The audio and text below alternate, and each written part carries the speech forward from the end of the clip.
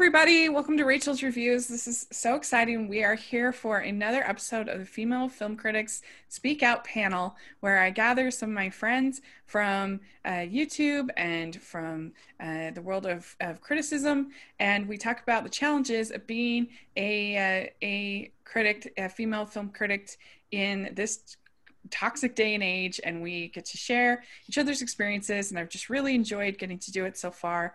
And I have some really special guests today, particularly with it being October. I thought it would be fun to get a perspective of some awesome female content creators who are in the horror space and talk about their experiences. And so I'm joined today first by Amy Cassandra Martinez is here. Hello. Yes. And Shannon McGrew is here. Hello. Yes. So I'd like to start out with each of you introducing yourself and telling a little bit about how you became a critic or a YouTuber, depending on what you do. And so Shannon, why don't you start out and explain your journey? Sure. So I run the entertainment site Nightmarish Conjurings. I started it about, I think it's like 6 years ago. I had just finished reading Stephen King's It, and I was furious. And my friends were tired of me talking about how mad I was about the ending. So they're like, you should just start like a little blog. And I was like, okay. And that little blog ended up snowballing into pretty much a full-time site. Yeah, that's great. What about you, Amy? How did you start up your channel? I'm a host, like an entertainment host, so I love to talk about movies and all geeky things and horror things, but it all started with trailer reactions. I would have to say, like, I had my YouTube channel back since college when we had to get one, but it wasn't until I started doing trailer reactions with Avengers Infinity War that I feel my channel started to really grow. And then after that, I was like, you know what? I want to do more stuff. Let's just talk about movies some more. And then from there, that turned into the horror show that I now do weekly on my channel. And so it's very much like a growing community. So every single year, every single month, it feels like it evolves. So yeah, trailer reactions, I would say, is how I started. Yeah, and you still do a lot of trailer reactions, it seems like, on your channel. Yeah. Oh my gosh. Like the most recent one that people were excited about was the Batman trailer reaction. So yeah, that was a really fun one. I watched that one for your video. That was really fun. I'm so glad. Now I'm like, oh my God, what did you see? What did I do? Yeah. I also watched your Snyder Cut reaction, and that was fun too. That looked like that was a pretty controversial one. Oh yeah. Yeah. So what do you think, Shannon, what do you think that women add to the world of criticism that is unique? And why do you think it is necessary to have the perspective, particularly in the world of horror and horror critique? What do you think that women add to the discussion? Well, I think with horror in general, you're talking about a genre that uses monsters for both, well, a lot of times they're metaphors for something else. I think women, or anyone that identifies as a woman, knows what it's like every day to encounter horror in their own way, whether it's going outside to get your car and having your keys in your hands, or making sure somebody knows where you are if you're traveling to another place, things of that nature. I think women are kind of just used to having to take precautions. And I think that women's voices, especially with different subgenres of horror, such as rape revenge, need to be vocalized more, because that is, we don't need to keep hearing men retell stories like that. Like, women need to have the opportunity to be able to express, storylines that affect them on a much higher scale. Yeah, that's a really interesting point, because I mean, in most horror movies, the female is the final girl, is the victim that is being pursued. And so to not have a woman's voice kind of critiquing and speaking out and giving response, I think just wouldn't make sense. And as like a kind of to piggyback off that, you know, when we think of the final girl, it's usually always somebody that is embedded with these tropes of like, she's a virgin and she's innocent and she's attractive and it's like, that doesn't need to always be what the final girl is. Like, they can be flawed and still be a final girl. They don't have to be like the pinnacle of beauty. Like, they can be any of us. And I think that that's important. Yeah. Amy, what do you think about having female perspectives in the world of criticism? Well, we're in movies. Right. We're in movies. Yeah. So we should be able to talk about how we're depicted in movies. Like, that's it. If we watch a horror movie and the woman is going through something and it doesn't feel realistic, 9 times out of 10 it's because it wasn't written by a woman, or there was no woman around to be like, that's not how that works. You know, okay, cool. And so then for us to be able to point out and say like, hey, you know what? That didn't really work. Let's try to do better next time. You know, I feel like at the end of the day, I talk about on my show all the time that I have a difficult time sometimes talking about movies in depth and really critiquing them like hardcore, because at the end of the day, I'm like, you guys made movies and kudos to you, because it takes a lot of work to even get to that point where you've already released it and the world can see it. But at the end of the day, we're also trying to actively get better in all facets of our life. And I think that also includes movies. Like, we don't want our movies to just go downhill. And I think kind of nitpicking a little bit and being like, you know what, that didn't work this time. If you have a sequel, change that. Yeah, I mean, women talking about movies is just important because we watch all kinds of movies. And I feel like sometimes we might get just put into this little section of, I guess, a genre, right? So like rom-coms. I love rom-coms, right? Like I grew up obsessed with rom-coms. So for me to now talk about horror, I can understand maybe people might be confused, but it's like, you know what? We can like it all. And we can talk about it all. That's right. So that's what's important, you know? Yeah, there's a lot of really good things you just said there. And it's something, as a film critic or trying to become an established film critic, something I always try to remember, that at least the people that have made whatever it is I'm critiquing have made something. And I think at the speech by Anton Ego in Ratatouille, he says that the bitter truth we critics must face is that in the grand scheme of things, the average piece of junk is probably more meaningful than our criticism designating it so. And I always try to keep that in mind, that not that what I do is junk, I try to do as good a job as I can, but to remember that it's a privilege to get to critique what people have created and to try to be respectful of that.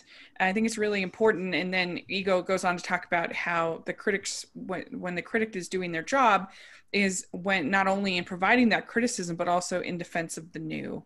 So the new needs friends.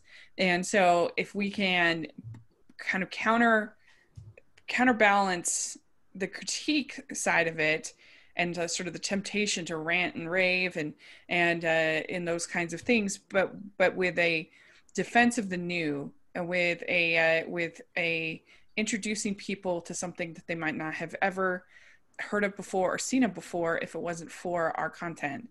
And I think that's what becomes really rewarding and really special. I don't know. What do you think, Shannon, about what Amy said? I definitely agree. I think, you know,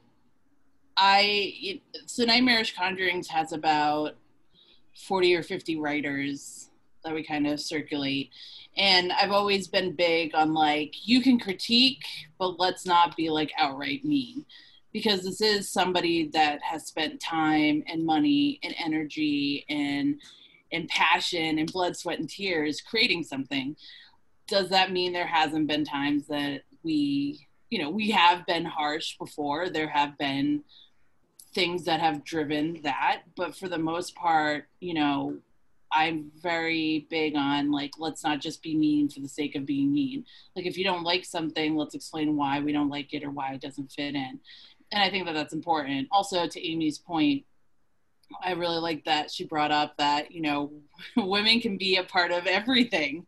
We don't have to be pigeonholed to one genre. And, you know, to both your points, I'm not a big rom-com person. And it's like, just because I'm a woman doesn't mean I have to like those films. Right. I grew up watching horror, you know. I did go through a phase where I liked rom-coms, but, you know, we can do whatever.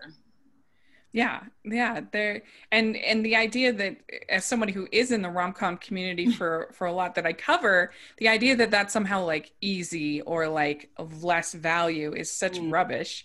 That it's really hard to get that chemistry right, to get things so that it's an enjoyable experience, and so it's all important and valuable, and you know, it's kind of about where does your audience lead you as far as what you end up covering and what you end up, but it's yeah, we can enjoy all of it. And I think it's really fun actually to get out of I will talk a little bit later about my experience with horror, but it's fun, I think, to get out of your comfort zone and to really push yourself into these genres that maybe you think that, oh, I don't like that genre, and then you try out a few things and you're like, oh, well, I did actually like that. It makes you a more interesting person. But how have you felt, Amy, how have you felt as far as your reception as a YouTuber in particular within the horror community? Because there is sort of I think I've heard from other people that it can be not the most welcoming of community as far as female voices. Have you felt any of that, or do you feel like it's been pretty accepting? I still feel a little bit outside of it. I'm very much, I mean, if you look at my YouTube channel, you'll see a lot of trailer reactions for all kinds of things, a lot of nerdy content, and a lot of playlists of stuff that I do for other outlets. So I've definitely started to not necessarily rebrand, but like add horror to it, because I realized, you know what, like I need more people to talk about horror with, and I don't know where they are. So that's why I started doing the show. And since then, I mean, it's a small but strong community. And I feel like, especially because it is live, I get to see what people are thinking, you know, their thoughts on some movies. Have they seen them? Have they not? And if they give me recommendations, like I have a Discord now, it's just keeping that conversation going. And also welcoming people that don't necessarily like horror or are scared of it. I feel like, I don't know, I look like 20, 18, 23, whatever. And I look like I wouldn't normally like horror. But for me, the bigger, the gorier, the messier, the more disgusting, I'm so there. I love it so much. So it's certainly like kind of jarring, I must think, for people to see me and then hear me talk about stuff. But yeah, I still feel like I'm very much outside of it. And the people that I have talked to about horror, they've been great. And if not, then I get people that aren't in that community saying, I don't like horror. And I'm like, look, okay, here's the thing. Horror is kind of like riding a bike. You're not going to go from walking to riding a bike. You're going to go from walking to maybe wanting to ride a tricycle. And then you're going to get super experienced with the tricycle and then ride the bike. That's the problem I think that a lot of people have with horror, is that they went from 0 to 60 and they got super scared and they're like, nah, I'm good. I don't ever want to do that again. And I feel like maybe having that conversation open up, be like, you know what? Let's start off with a level 1 horror movie, okay? And then go to level 2, level 3. These levels are all made up and I just kind of figure out as I go. But it's just, yeah, I mean, like I said, I feel like I'm very outside of it still. But the more I go into the world, the more I feel like, yeah, these are my people. I love it. And so far, so good. So, this week I'm doing Disney Scares Month on my channel. This is my 5th year doing Disney Scares Month for October. And that's sort of the idea, is to try to find movies that are like family movies, but that can sort of subtly introduce people into the genre and give them a feel for what they might like or not like.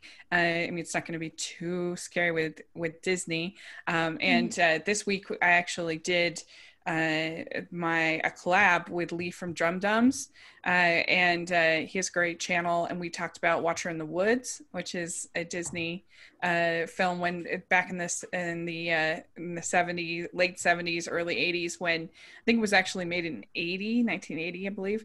But anyway, when Ron Miller was head of Disney and they were trying to go into some more darker places, and that was one of the things I talked about in my review, was that that this would be a really good gateway horror thing, because nobody's murdered, nobody died, there's no rape or murder or anything. It's all supernatural, kind of spookiness. So I feel like it's a good kind of gateway to kind of understanding that world and what's happening. I think that has a lot of value, trying to introduce people to, you just become a more interesting person the more art you can try to absorb, and your preferences may, like, I don't think I'm ever going to be like the world's biggest horror fan, but I nevertheless have been trying to get out of my comfort zone since I became a Rotten Tomatoes critic, so that I can review anything that anybody gives me. And it's been a really good experience. And I think I'm a more interesting person as a result. And so I don't know, what do you think, Shannon, as far as the horror community and them being receptive or not receptive of female voices? Do you feel like that's something that's getting better? Oh, well, I haven't gotten any death threats, so that's good. That's good. They're not fun. You don't want them. Yeah, I've gotten close. It had to do with Terminator. You would think I like killed a baby live on air, but I think that it's better, definitely. I like seeing more diversity and inclusivity within the community. This is a really hard question for me, as I'm trying to be really good about my answer. I think that there's some struggles still. I think that there's a lot of things from how the community was built in the past that affect still to this day certain aspects of the horror community, and I think that can be an issue, but I think that they're getting better at much better at allowing for more voices to be heard, except for just cis white males. That's good. Amy, do you feel like people focus on your appearance more than they would for a male critic, and is that hard? Is that challenging? I feel like they focus not necessarily on my appearance, but they might focus on the fact that I'm just a girl, that I'm a woman, and they're like, right. What are you doing? And that, I mean, as much as I say I'm still outside of the horror community, sure, I know that maybe once I fully get into it, there's always going to be those people that just can't stand having more people in their bubble. That's happened a lot of times in the nerd community and geek world. And I face that a lot, because it's like, what do you mean? So like, you can be a girl and like Captain America? I don't understand. But like, you just like the way he looks, right? No. No, we can have multiple layers.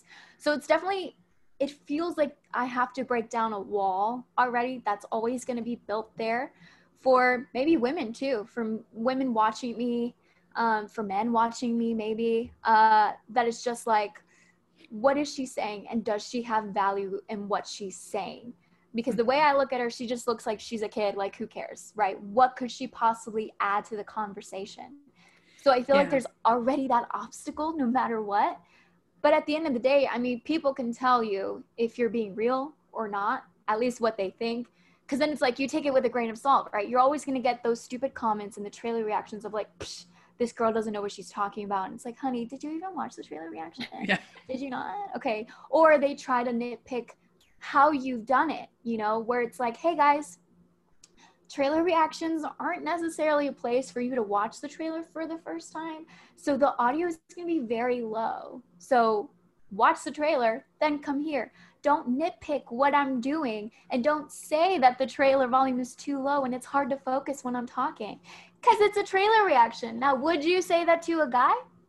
I don't think so. Mhm. You know, there's just so many of these things that I'm like, at the end of the day, I just shut them out because I'm not doing it for them. I'm doing it for me. Yeah. To help others too. Yeah. Well, but and at the end of the day, it has to be me. people are so funny about trailer reactions because they don't want, or at least some people don't want your actual trailer reaction. They want you to mirror their reaction. And they don't, it's like, why are you watching? Just react to it yourself. It's like, start up a channel, do your own reactions. Like, if you don't want to see my reaction, why are you watching my content? Why are you watching my channel? And I mean, I've definitely felt the whole, it's a lot of times I end up writing my reviews as opposed to doing them on YouTube, because I just felt like sometimes there's a barrier that isn't there with writing, in people focusing on the way that I look, or the fact that I'm a woman, or the fact that I am a bigger person, or all those kinds of things, and it's like, you haven't even commented on anything that I said. All you're doing is, saying I'm a, fat bewitch, like, that doesn't have anything to do with it. Like, do you think you're hurting my feelings? Like, do you think you're the first person that said that to me? And it's just frustrating, where I feel like they wouldn't jump to personal appearance as quickly for a male YouTuber as they do sometimes for a female YouTuber. And that can be frustrating when it's like, you didn't pay attention to anything I said. All you cared about is the fact that, what I look like. I think that can be frustrating. That's happened a lot to me for voicing opinions. That immediately goes to, well, you're fat and ugly. And I'm like, this has nothing to do with the movie I just talked about. What? Because I had an opinion? And then I'm like, okay, thank you. So I just get back to just writing, because I feel like also just the fact that you actually have to like read in order, that's also sort of, as opposed to YouTube, which is sort of easier to digest, is that, they actually have to read to be ticked off at what I'm saying. Well, what I've had my guests do in these panels is have them come prepared with an unpopular opinion that they had, and we're going to talk about it and talk about what that experience is like. And so, Shannon, what did you come up with for that? So my unpopular opinion was I loved Joker, and I don't know if we're allowed to swear, but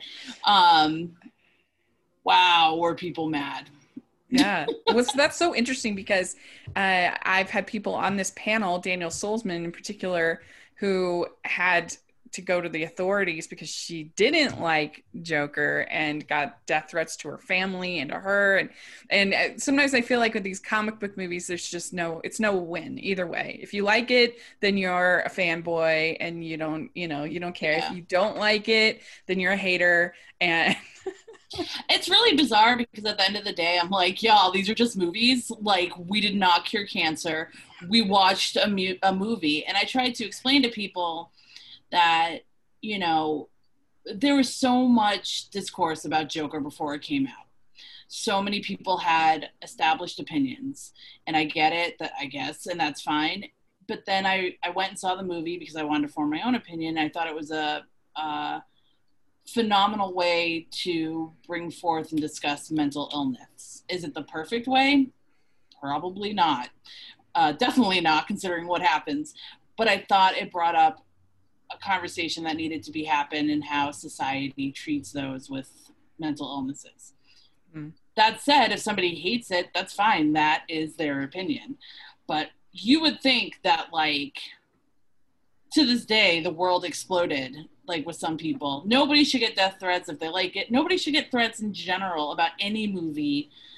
It's not that. Well, and what's funny too about that movie is, I'm like, did the people that, whether it's people that are harassing people because they like it or don't like it, it's like, did you watch the movie at all? The whole point of the movie was about how we treat people terrible, and how we don't, we dehumanize people. That was the whole point. So why are you doing it? You're doing exactly what the movie was about not doing. And I get it. Like, I'm not a huge comic book person. So I couldn't sit here and be like, yes, it followed, was it The Killing Joke or whatever the comic was, like, exactly. I don't know all the timelines of Joker or all of that. I just went in thinking I'm a fan of villainous characters. I love a good villain. I love to see how they become the person that they become. I find that interesting. But I think there were issues with dehumanizing the character, and I get that, but it didn't deter me from Your best enjoyment. film. Yeah, the best film that came out that year. Very good. Amy, what about you? What's an unpopular opinion that you've had that stands out? Well, I was thinking of one, and your conversation earlier pointing out the trailer reaction that I did for Suicide Squad reminded me of an even worse one that I got. So we're going to one. Before I became massively obsessed with horror, I was first a geek. And so I think now it's like I've just expanded. There's more stuff that I geek out about.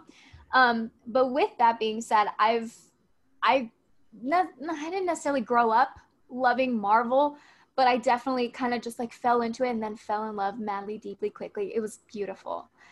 But I did know about DC, and I was like, yeah, okay, well, like, let me try to watch some DC stuff. And besides Christopher Reeve's Superman, I hadn't been successful in finding something that I was like super pumped about. That has since changed because of the Batman. Woo-woo! But when I was on Popcorn Talks, the box office breakdown panel, we basically just broke down the top 5 movies in the box office every weekend. And so it was just a fun time for us to chat about the movies. And when Justice League. When Justice League came out, I was like, okay, yeah, like, let me give it a shot. I really like Jason Momoa. I had started watching Game of Thrones, and I was like, whoa, there's a lot of him doing things, and I like, let me just like give it a shot. And also Batfleck, what? Okay, sure. I watched it because this was obviously after Wonder Woman, and I was like, yeah, Gal Gadot, yeah, this is cool. And I was so disappointed with Justice League, and I was just like, what the heck was that? Especially after, unfortunately, having seen some wonderful Marvel movies where all of them team up. And I was like, I don't want to compare it to Marvel because it is possible for people to like both, and I want to like both. I want to love both. But the fact that I didn't like it, I had to actively not read any of the comments. All the thumbs downs were like insane.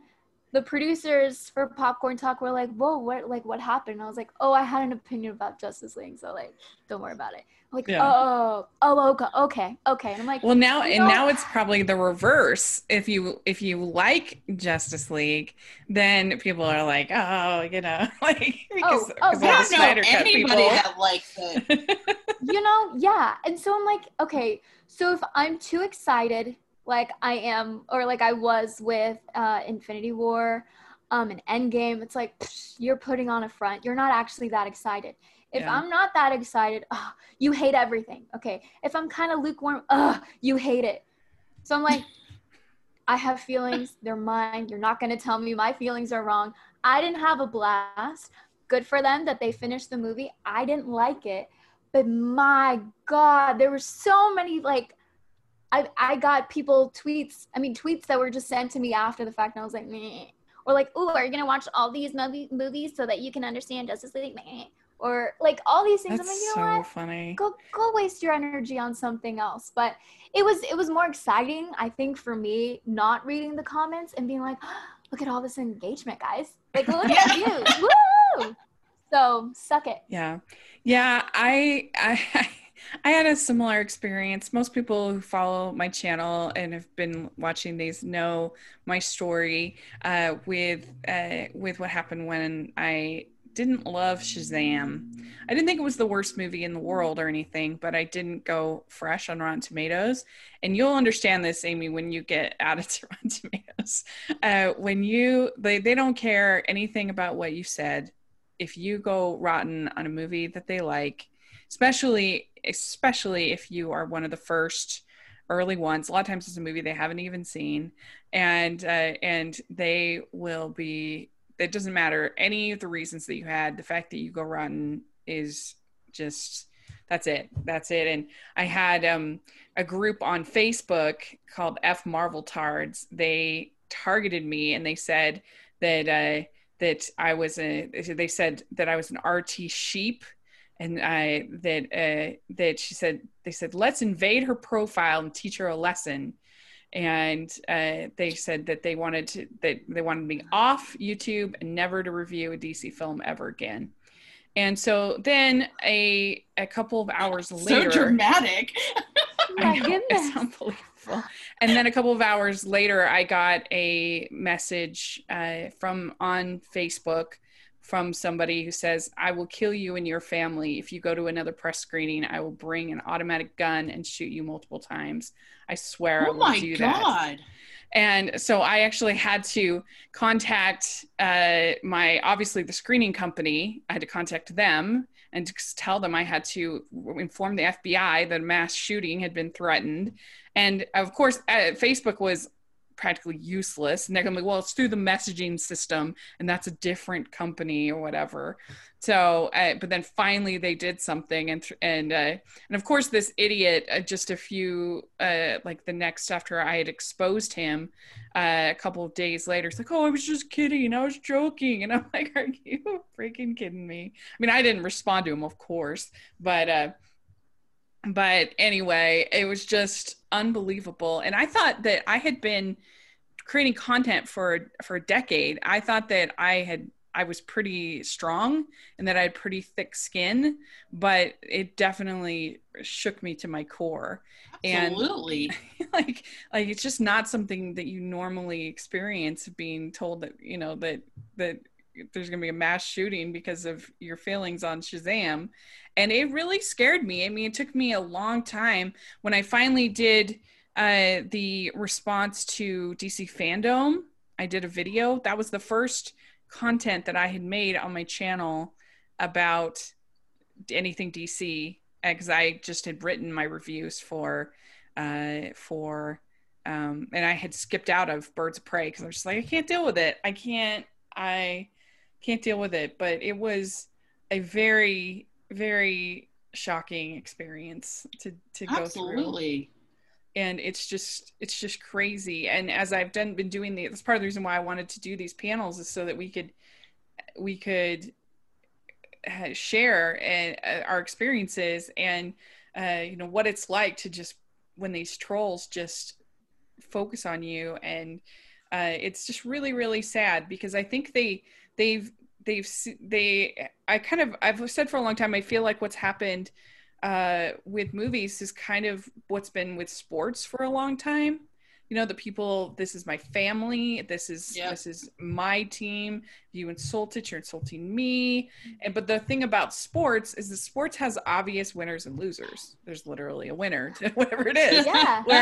Whereas like for a movie, there's not. Like, it's just whatever you like what you like, it's fine. And it's so funny because now, just like you were saying, Amy, with Justice League, now a lot of the Snyder people now are all of a sudden turned on Shazam, and they're making some of the same arguments that I made about Shazam, about its silly tone, and about, some of the other things that I said. And these are the same people that were, they were calling me a Marvel tard. I'm just like, oh my gosh. It's so frustrating. But yeah, there's just nothing like it when you have an unpopular opinion, and it tests you. It really does. Yep. But let's talk about reviews that we're proud of that we've done. And I thought it would be fun, since this is a horror kind of themed episode of this, is actually just this very week. I have over on my blog, I have a blind spot series where every month I try to review a classic film that I haven't seen. And so this year I decided for October to review the original Halloween. And so I was really proud of I was really proud of it because I was, that was definitely out of my comfort zone.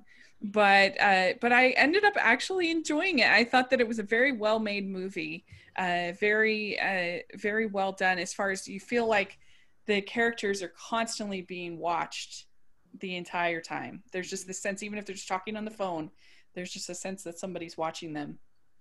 And I think a lot of that goes down to the music. So I was pretty proud.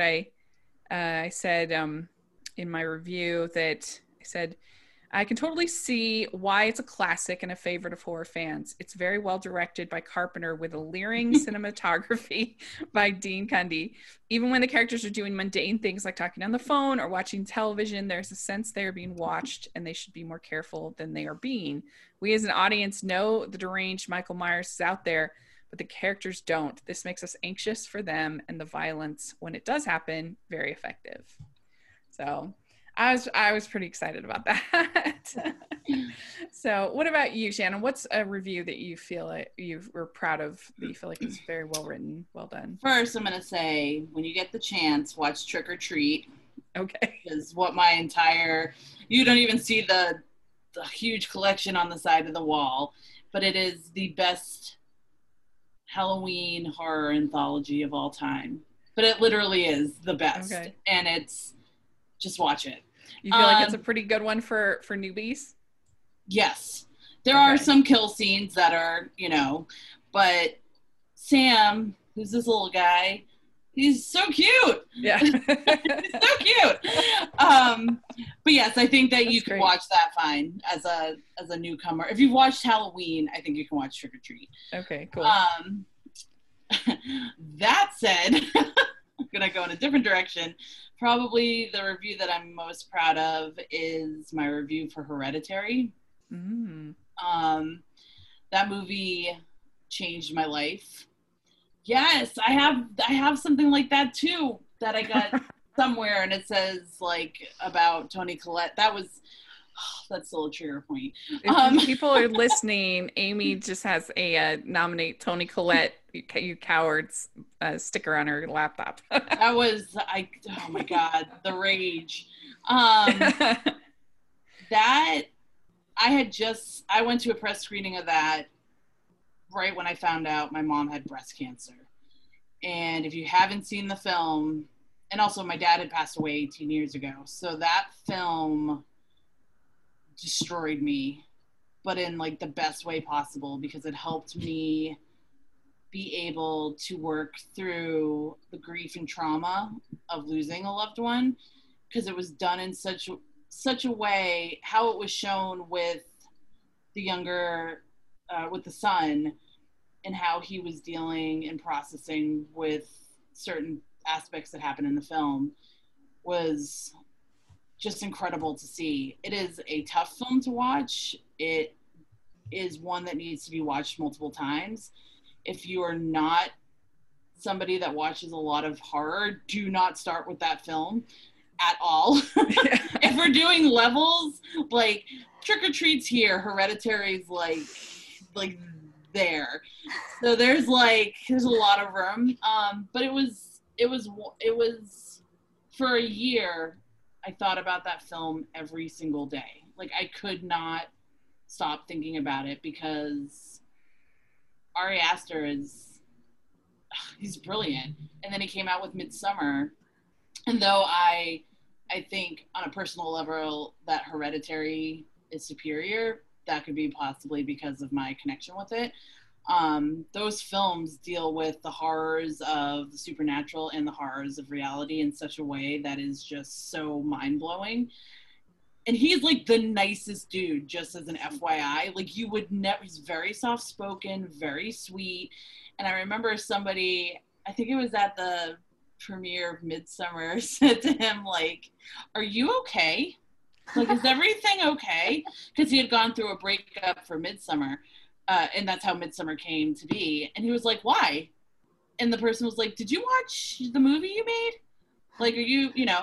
So Hereditary affected me in such a powerful way. And Midsommar had a very similar feel, but not to the same extent as Hereditary. And it's horrific. It's it's a lot of things, but sometimes that can be really hard if we are so impacted, and to be able to convey that in a coherent, interesting way. That I feel like sometimes the reviews that we're the most passionate about can be the most challenging to write. I had people.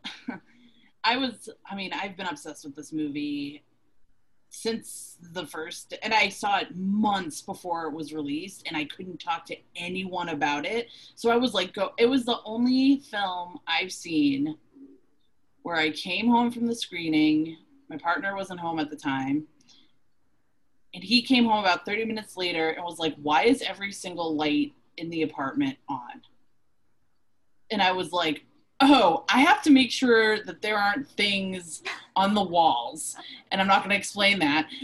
But he was like, okay, can I turn them off? And I was like, no, you can't. Like, you know, and then the movie came out and people would message me about how much they hated the movie as if I cared. And it got to the point where I actually had to tell people, please stop talking to me about this movie if you hate it, because this is not going to end well for either one of us. Like, I have a very strong emotional attachment to this movie, and I just don't care if you hate it. Like, yeah. What about you, Amy? What's a review that you've done, or a video that you've done that you are proud of, that you really love? I believe it was 2, 3, 4 weeks ago. What is time in quarantine, right? Who knows? So true. It could have been 3 months ago. But recently, I on my show, I talked about Tales from the Hood, the very first one, which is another horror anthology. Mm-hmm. And I realized that when I started doing the show, I was like, you know what, guys? I started the show at the end of May, and obviously a lot of things happened at the end of May, and I feel like I realized that even though I am Latina, that a lot of the movies I have watched since I was a kid have been very white. And so I didn't realize until I was older, where I was like, wait a second, where are my people? Like, where are they? What about everyone else? I mean, sure, you get some, like, you get Out, right? You get Us, which I love. Yes. Oh my God, I love both of them so much. Right. But it's the idea of wanting to expand my horizons and watch horror films that are right, that are foreign, you know, watch foreign films. And I hate the term foreign, because it's like, it's foreign to us, but it's not like foreign, right? So they're international. Mm-hmm. And opening up our horizons when it comes to horror. I feel like most people, when they think of horror, they think Halloween. I love Halloween, right? I love Friday the 13th. I love Nightmare on Elm Street. But a lot of those are very white. So that was one of my main goals with the show, every single week, to bring a movie that either a lot of us haven't heard of, or that show people of color at the forefront. And so I'd been wanting to watch Tales from the Hood for a while, and so I finally saw it, and I loved it. And the thing was, too, that there's so many things. I will never know what it's like to be Black, but that doesn't stop me from wanting to understand and wanting to get that perspective from people that are Black. Mm-hmm. And that's the same thing with everyone else, right? I mean, I could go on and on. So with Tales from the Hood, when I talked about it, I was like, you guys, I know the people that watch my show, and I know that they might not know about it. They might not care about it. And maybe if I talk about it, if they see me, because they're tuning in to watch me and like my weird crazy faces and opinions and sounds that I make, then maybe they can watch that. Like, maybe I'll pique their interest to watch movies that they wouldn't normally watch. And so someone tweeted at me after the fact and was like, hey, that was like a really good review for Tales from the Hood, like one of the best I've seen. So glad that you talked about it. And I was like, wow, like, you watched it, because you're not in my chat, in my live chat. So thank you so much for watching it. Thank you for sharing that out on the internet. Whoever sees it, maybe they'll watch like Tales from the Hood now. And it's the same idea with Bong Joon-ho movies. Oh my goodness. Like, oh, stop. Like, not even. Yeah. And just, what is it? Train to Busan. Mm-hmm. There's so many that I'm like, I'm a huge Guillermo del Toro fan. So it's just, you know, and today's his birthday. Happy birthday, GDT. I love you. So yeah, it's just expanding our horizons and getting excited about stuff that we wouldn't know about, and then having someone be like, hey, yeah, like, that's cool. I love that you did that. And I mean, I think it makes more sense for someone that's Black to talk about Tales from the Hood. But if it's either not watching it and not talking about it, or me trying to get you in that world and then maybe opening up that window and then you going and finding those Black women writers, those Black LGBTQ writers, reviewers, everyone, then that's awesome. I'm just like a little open, like a door. You know? Yeah, that's right. That's the best feeling as a critic, is when you get a chance, like I said, in the introduction of the new, the support of the new, and even if it's not technically new to you, new to your community, new to your friends, introducing them to it. And Roger Ebert, he would say that that the movies are a machine for creating empathy. And I think that that's really, really true, that it doesn't matter the genre, but you get a chance to walk in another person's shoes that you would never have before. And even if it's in a fantasy setting, that's still the conflict that a character may be experiencing may be something that you had never experienced before. Like, say a character is divorced. I'm not divorced, but I can watch a movie about somebody that's divorced and understand and have empathy now for that character, and for other people in my life who are going through that situation. I mean, I thought about that a lot when Moonlight came out. Like, when I mean, I'm probably never going to meet somebody like Sharon in Moonlight in my life. I live in Utah. I'm just probably never going to meet a gay Black man from, Florida, where he's at, and all of that. I'd love to, but the chance to sort of experience his life was a really wonderful, moving experience that I'll never forget. And it was very special to me. And so I think that when movies can have that power, it really changes you. And that's when the whole community that we have, whether it's on YouTube or in the blogosphere or film Twitter or whatever it might be, is at its best. When we are supporting one another with our different views, different styles, and becoming a better person because of this incredible art that we all enjoy. And so I think it's a great experience when that can happen. It makes it all worth it. Mm-hmm. Yeah. So, well, very good. You both are so fun. I've really enjoyed getting to talk with you and getting your perspectives. Thank you so much for doing this. I really, really appreciate it. And I'm excited. Hopefully we can collab again. I really enjoyed this a lot. So why don't you share how people can find your content on social media, and also your content, and I'll have that all in the description section as well. But Shannon, what about you? How can people find you? You can find all Nightmarish Conjuring stuff on Facebook and Instagram at Nightmarish Conjurings, and on Twitter at Nightmarish with a 1 at the end. So MAR1SH. It's been a long day. And then for me, you can find me at Shannon_McGrew on Twitter, or on Instagram at Horror Design Chick. Great. And what about you, Amy? You can find me on Facebook, Twitter, Instagram, and Letterboxd at Amy Cassandra MTZ. If you guys don't have Letterboxd, get Letterboxd. It's great. Yes. Basically, you just review. It's not sponsored. I always talk about Letterboxd this way, but I love it so much because it's like a diary for all your movies. And on my YouTube, it's basically youtube.com/Amy Cassandra. That's it.